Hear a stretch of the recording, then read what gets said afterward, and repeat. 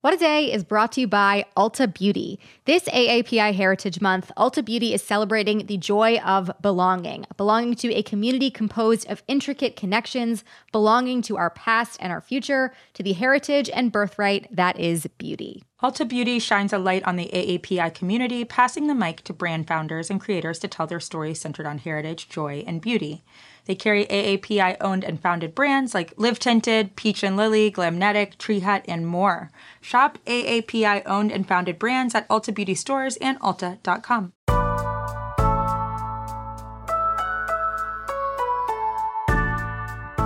It's Monday, October 12th. I'm Gideon Resnick. And I'm Abdul El-Sayed, filling in for Akila Hughes. And this is What a Day, where we are celebrating Indigenous Peoples Day in part by acknowledging that in New York, I am on the traditional territory of the Lenape people. And in Ann Arbor, Michigan, I'm on the land of the Anishinaabe people, including Odawa, Ojibwe, and Potawatomi, and other tribes including the Wyandot and Shawnee. Hell yeah.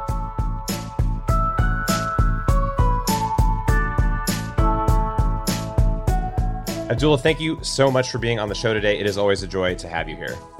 I am grateful to be here, although I have the impossible job of trying to fill in for the indomitable Akila Hughes. So I'm going to do my best, and y'all forgive me for not being neither as smart or as funny or as genuine and kind as Akila, but I'll do my best.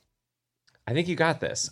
For those of you who do not know, though, Abdul is a physician and epidemiologist, a progressive activist, and Detroit's former health commissioner. He also has a podcast with Crooked called America Dissected, which you should listen to. Honestly, if you're not, I don't know what you're doing. We've had him on the show before to talk about the pandemic, and he is back again today to take some more questions from us. So we're going to get to that in a moment and then some headlines. But first, the latest. Today, President Trump is scheduled to return to the campaign trail just over a week after being hospitalized with COVID-19. A post on Twitter in which he claimed that he is now, quote unquote, immune, got hit with a misinformation warning as he continues to downplay the virus because, of course, that's bullshit. This comes after the president's doctor, Sean Conley, released a memo on Saturday claiming that Trump is no longer contagious, with limited information beyond that, as is the way with said doctor. As for Joe Biden, he'll be making his first general election stop in Ohio today, where he's set to talk about his plan for rebuilding the economy. And while all that is happening, there's a lot of uncertainty between Congress and the White House about their plan for the economy. Over the weekend, Senate Republicans denounced the White House's most recent relief bill. This, of course, was a proposal that the White House had put forth to try to get negotiations back on track after Trump nixed them last week. Dexamethasone is a hell of a drug. Senate Republicans don't want to shell out money to people desperately in need in this country, but they are very eager to confirm Judge Amy Coney Barrett to the Supreme Court. Gideon, confirmation hearings begin today before the Senate Judiciary Committee. So what do we need to know? First of all, it's absolutely nuts that this is happening, but I suppose it's happening. My default response to everything this year. But, these hearings are beginning just 3 weeks before Election Day with millions of votes already cast. And the prevailing public opinion is that this should not be happening right now. There are already 2 Republican members of the Judiciary Committee, Senators Thom Tillis and Mike Lee, who tested positive for COVID-19 following that Barrett ceremony at the White House, which has been referred to as a super spreader event. Graham, Tillis, and another member of the committee, Joni Ernst, are all up for re-election in relatively close, if not toss-up races. So I think we can kind of anticipate that they're going to try to use these proceedings to their benefit. I think we're going to see a lot of ads cut from whatever it is they end up saying.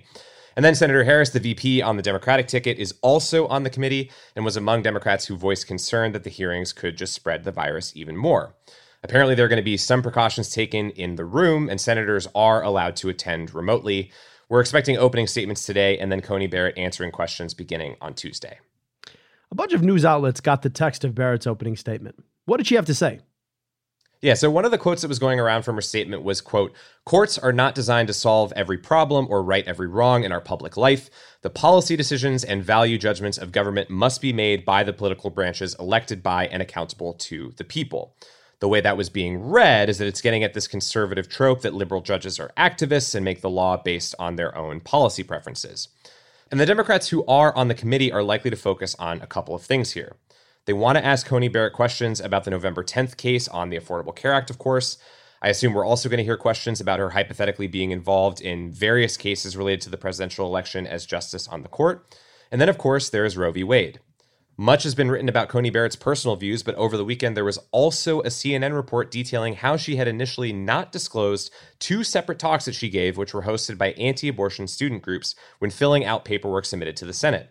According to reports as well, she also didn't initially disclose her participation in a 2006 newspaper ad calling for the end of Roe v. Wade's, quote, barbaric legacy. Obviously, there will be questions there. So we'll be monitoring these hearings in the days ahead. But Abdul, since we have this great opportunity to talk and lean on your expertise, let's shift gears here to the pandemic. There is, of course, plenty of news there. The biggest top line is that we're now seeing daily cases in the U.S. creep above 50,000, and that's the highest since August. So to start there, how concerning is this new uptick going into the winter? I got to tell you, it is really concerning, considering epidemiologists have been predicting an increase in the fall and winter months for a while now. And that's the same trend we saw with the last major pandemic in 1918. In fact, a new prediction model is out from the Institute for Health Metrics and Evaluation at the University of Washington. They're a group known for their forecasting of this pandemic. And they're forecasting nearly 400,000 deaths by February 1st.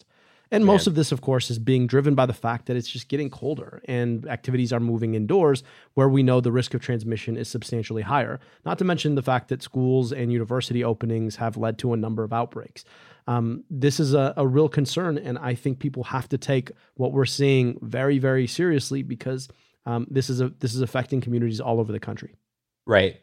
One of the things that we do know, I guess, that is sort of the slight upshot of the progression of time is that there are treatments that people are like a little bit more familiar with, so far than we were, say, in March.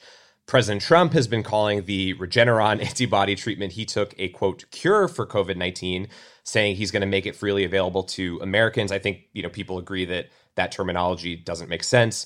The CEO, though, of Regeneron says that supplies would be limited even if the company was able to get an emergency authorization from the FDA. From what we know so far, how does the treatment work, and what does the science say about its actual efficacy? Yeah, that's right. Well, President Trump is not very good at science. He was, in fact, on 3 different treatments. 2 of them have already gotten their emergency use authorizations from the FDA. That includes dexamethasone, which is a corticosteroid designed to knock back your immune system. One of the ways that this disease makes you sick is actually revs up your immune system, and that itself can make you very ill. And so it knocks back the immune system a little bit, so you don't get that overpowering response. And then the other one is remdesivir, which is an antiviral. It attacks the virus itself. It was actually developed for Ebola. It wasn't all that effective for Ebola, but we retried it for COVID. In fact, it is very effective against the coronavirus. And then he was on a 3rd treatment, which is this experimental monoclonal antibody cocktail. And so just to think about what an antibody is, your body makes antibodies. They're sort of docking mechanisms that help your immune cells find the virus to target it and destroy it. And so, you could imagine that usually your body makes them, but if we made them synthetically and you were able to have them then in your blood, they'd be doing exactly the same thing as it were that your naturally occurring antibodies would do. And so there's a lot of theoretical reason to believe that this will be safe and effective, but then there's also a lot of reason that we just wait for the science, because sometimes you don't know what the side effects of a particular medication might be, and you've just got to wait for the data. And that's kind of been one of Donald Trump's weaknesses. He can't really identify the fact that in science, we really have to be able to isolate a treatment, and also you just got to wait for the data to come out. But it's great. I hope that this promising treatment is in fact safe and effective. But we've just got to wait for the evidence on this because, well, science. And the interesting thing, too, is when he's been talking about this, it's also sort of like a tacit acknowledgement from him. It seems at some turns, I don't know if he's been saying this differently in interviews more recently, that is the replacement for a vaccine before the election day, potentially. Some maybe modicum of acknowledgement there that he can't 100% force that through. But as time goes on and we maybe do get closer to a vaccine, there's also a trust issue that's emerging, and this so-called vaccine hesitancy, I think it comes from a lot of different places. It definitely has something to do with the fact that, like you're saying, we don't have a president that is trusted on the issue of science. But how do public health experts, agencies, leaders, et cetera, deal with this when the time comes? Yeah. Well, to your point, Gideon, if you just look at the data here, Pew Research did a poll back in May, and that showed that about 72% of Americans said they'd take a vaccine if it were available today. Fast forward to September, that's fallen to only 51%. And the reason that this is so important is for the vaccine to have a population level effect to actually knock back the pandemic, allowing us all to go back to our lives without social distancing, which of course sucks. We need probably 70 to 90% of people to be immune, meaning to take the vaccine. And if folks are worried about this vaccine and don't take it, we got to remember there's a difference between a vaccine and a vaccination, right? It doesn't become a vaccination until you put it in your arm. If only half of people are willing to put it in their arm, that really is a problem. And that largely is because another poll by Statton Harris showed that 78% of Americans, 78%, 4 in 5, worry that the vaccine process is being driven more by politics than science. So every time Donald Trump opens his ascientific mouth, right, people listen to what he says and they're like, yeah, that's not science, and I'm not willing to take a vaccine unless I know that it's certified by science. And so what we really need to do is stop allowing this politicization. It's the most important thing we can do is depoliticize this vaccine. But also one of the important things that we can do is make sure that we are working with folks on the ground, trusted voices on the ground, to talk them through what this vaccine is, how it works, and all of the evidence when, in fact, it comes out about safety and efficacy. Because there is a really troubling history in our country, particularly among Black folk in our country, of the biomedical establishment mistreating local communities and testing things on local communities. And this wouldn't be that. And it's really important, though, that there is clear communication, a buy-in, and a respect for that history, and an understanding of why folks may be so worried about a new vaccine and the consequences of that. And so that kind of buy-in and engagement on the ground, I think, is going to be so important to building up trust in the vaccination and allowing vaccines to turn into vaccinations. So we're talking about, getting through the winter. We're talking about treatments and vaccines on the horizon. How far away are we from the potential end of this? I think that's a question that everybody has, and it's a difficult one to answer. So I'm posing it to you, a smarter person than me. Like, where would you say we are in terms of getting to that endpoint? I wish I was smart enough to be able to tell you an exact day. But that exact day is June 23rd. No, I'm just kidding. Look,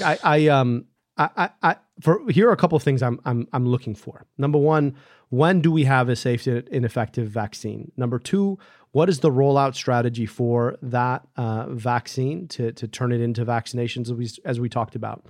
Number three, what happens in November, and do we have competent leadership that is able to do the things that we can do in the absence of a safe and effective vaccine to actually knock back the transmission? Because, of course, we've all been waiting for a vaccine because all the other stuff that really could have worked, that has worked in a whole bunch of other countries, our country's basically given up on doing. And so if we get to November and we have an election that delivers competent leadership, God willing, then you can imagine an effective rollout of this vaccine that allows it to get to where it needs to go quickly. And then two, investments in things like testing and contact tracing at scale that help to bring down transmission in the interim while we're rolling out that vaccine. So to me, I think if those things go well, that means you all need to get out there and vote on November 3rd. If those things go well, then my hope is by the end of quarter one of next year, that we're really looking at opening things back up in a real way without having to potentially shut them down. And by the end of quarter two, if we get enough vaccine distributed, that we may really be looking at normal. Now, I know that sounds like a long time from now, but at this point we're almost into to Halloween, and once you hit Halloween, it's basically Christmas, and once you hit Christmas, it's basically the next year. So we're almost there. I think this is hopeful and a good note to end on, and I look forward to going to a concert next summer. I'm going to tell them that you said it was okay. All right, you let them know. I may or may not come with you. Sounds good. Yeah, we'll see how it goes.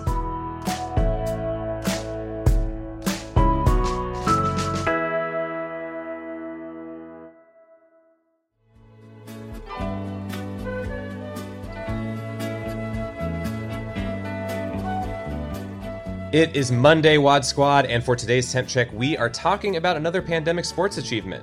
Rafael Nadal won the French Open this weekend, earning him his 20th Grand Slam title and tying him with Roger Federer for the record in men's singles. Nadal beat Novak Djokovic to win, and this was a much better way for Djokovic to lose than by accidentally hitting a ref with a ball, which is what happened in his last tournament. So, Abdul, speaking of pandemic sports, which ones have you been watching and enjoying? Well, Gideon, I would tell you, my Michigan football Wolverines will take the field later on this month. On the one hand, I am super excited to be watching Michigan football this fall. On the other hand, I am an epidemiologist and realize that this is a really dumb idea, and I don't know why we're doing it. So I will be watching with one eye open, rooting for Michigan, and then part of me both cursing myself and the fact that we're actually playing football in the middle of a pandemic. I think that that's a totally fair and reasonable thing to do, and I think with every guilty pleasure, especially, sports having to take place in a pandemic and, like the stops and starts and the testing and all this stuff, we can't feel completely good about it, but you gotta have some amount of normality week to week. I agree with that. And at some point, right, it's there is, if football becomes a guilty pleasure for me, it's not like it wasn't already because, concussions. So Gideon, yes, how about you? Right. How about you? What are you enjoying watching the most? So I have seen an unhealthy amount of NBA basketball, and I will say the NBA has done a better job in terms of the whole testing strategy than you could argue the federal government. You could definitely argue NFL football right now. But I have the same, guilt attached to it every time, which is even beyond the COVID stuff, it seems like people are sort of unhappy to be doing it. They're kind of isolated. Some of the guys are talking about feeling depressed during the process, and I'm sitting here just having the time of my life because sports are back. But that's been a lot of fun, and it's sad that it's coming to an end very soon, if not already by the time that this episode is out. But that's been it. I probably will watch some football as a replacement and feel equivalent levels of guilt, if not higher levels of guilt soon. Yeah, I mean, it's not football unless you feel bad about yourself watching it. So exactly, it's the American experience. That's what it's all about. That's what they say Sundays are for. And just like that, we have checked our temps. Stay safe. We will be back after some ads.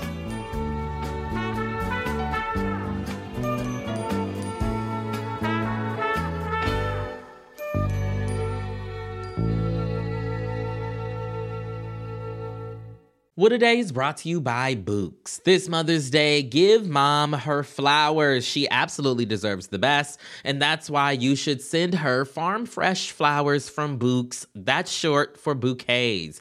Books has modern designs and unique flowers you can't find anywhere else, and with 20% off, you can send some to mom, your wife, your auntie, even your granny, okay? Anyone who deserves flowers in your life. It doesn't have to be holiday specific. You get flowers, you're getting flowers, everyone's getting flowers.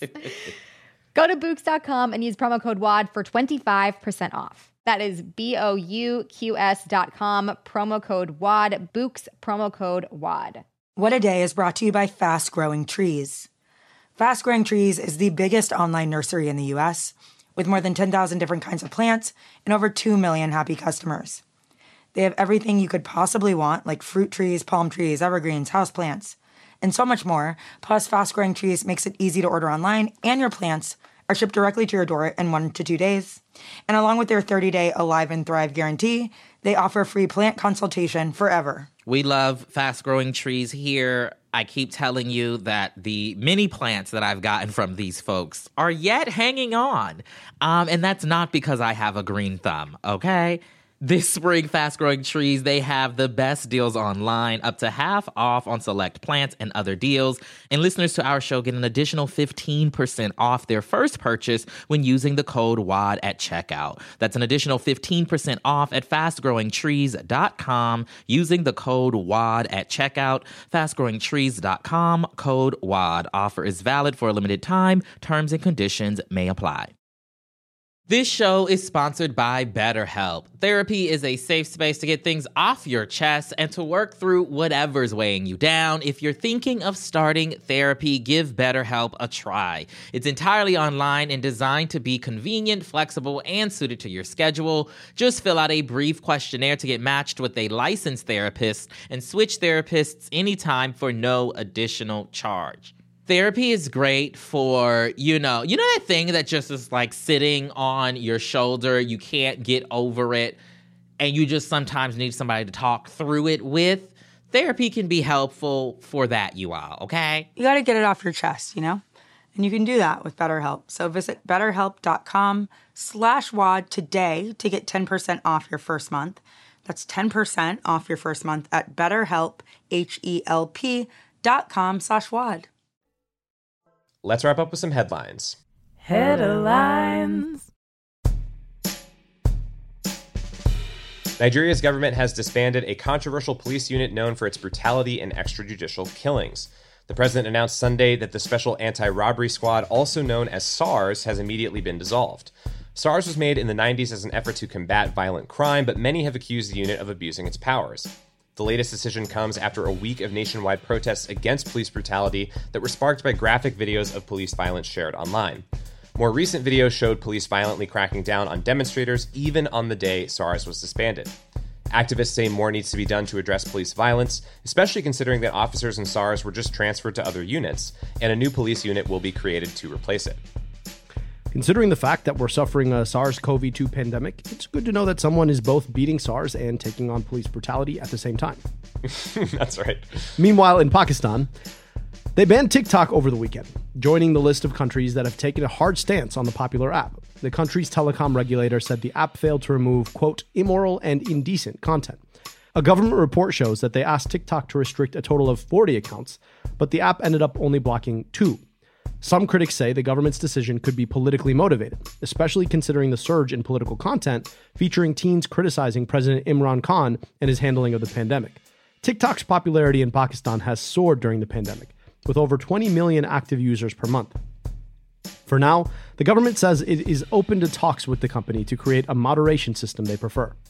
Let the teens have their fun.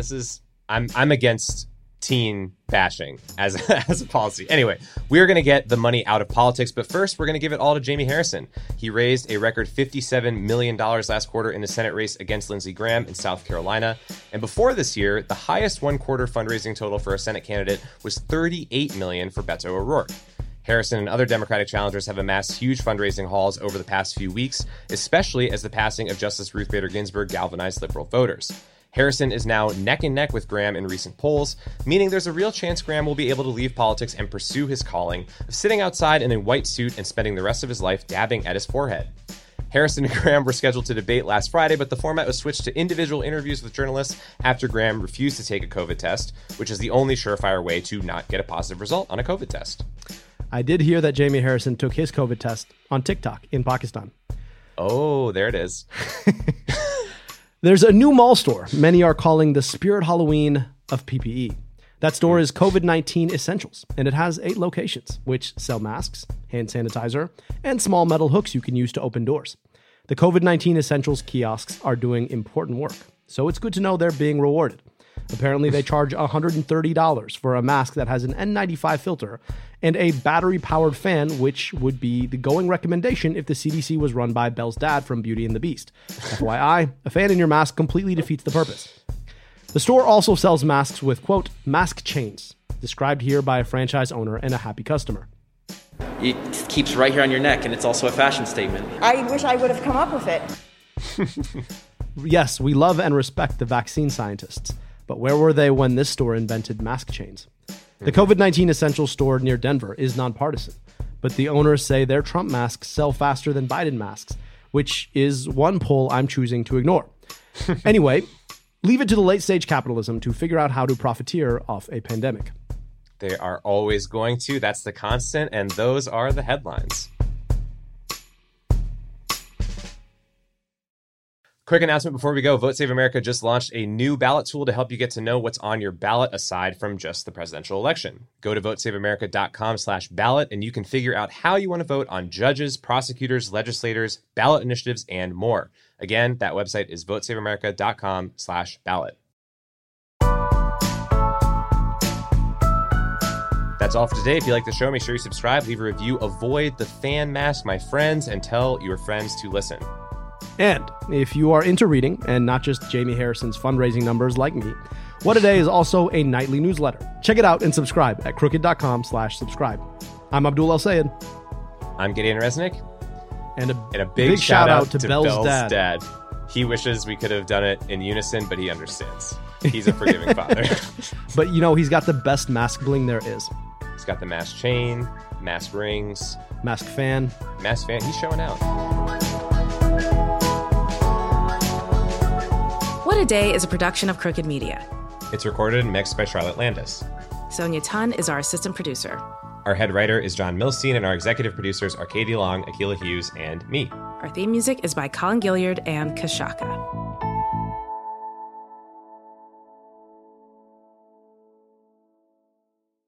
But actually, to be honest, the Beast is the one who's Beast is the best at social distancing, to be fair. He lives alone in a house. He's been social distancing since before it was cool. As a chef and a restaurant owner, I'm as meticulous about my cookware as I am about my ingredients. That's why I love Made in Cookware. Each pan they make isn't just designed to perform, it's crafted to last. As a mom, I love that I can trust Made In. It's made from the world's finest materials, so I can feel good about what I'm feeding my family. I'm Chef Brooke Williamson, and I use Made in Cookware. With my busy life, I use Shipt same-day delivery to keep up. When I need a jar of extra creamy peanut butter delivered, I know my personal shopper Amber will come through. And if it's not on the shelf, she asks them to check the back. Shipt, delight in every delivery. Learn more at Shipt.com.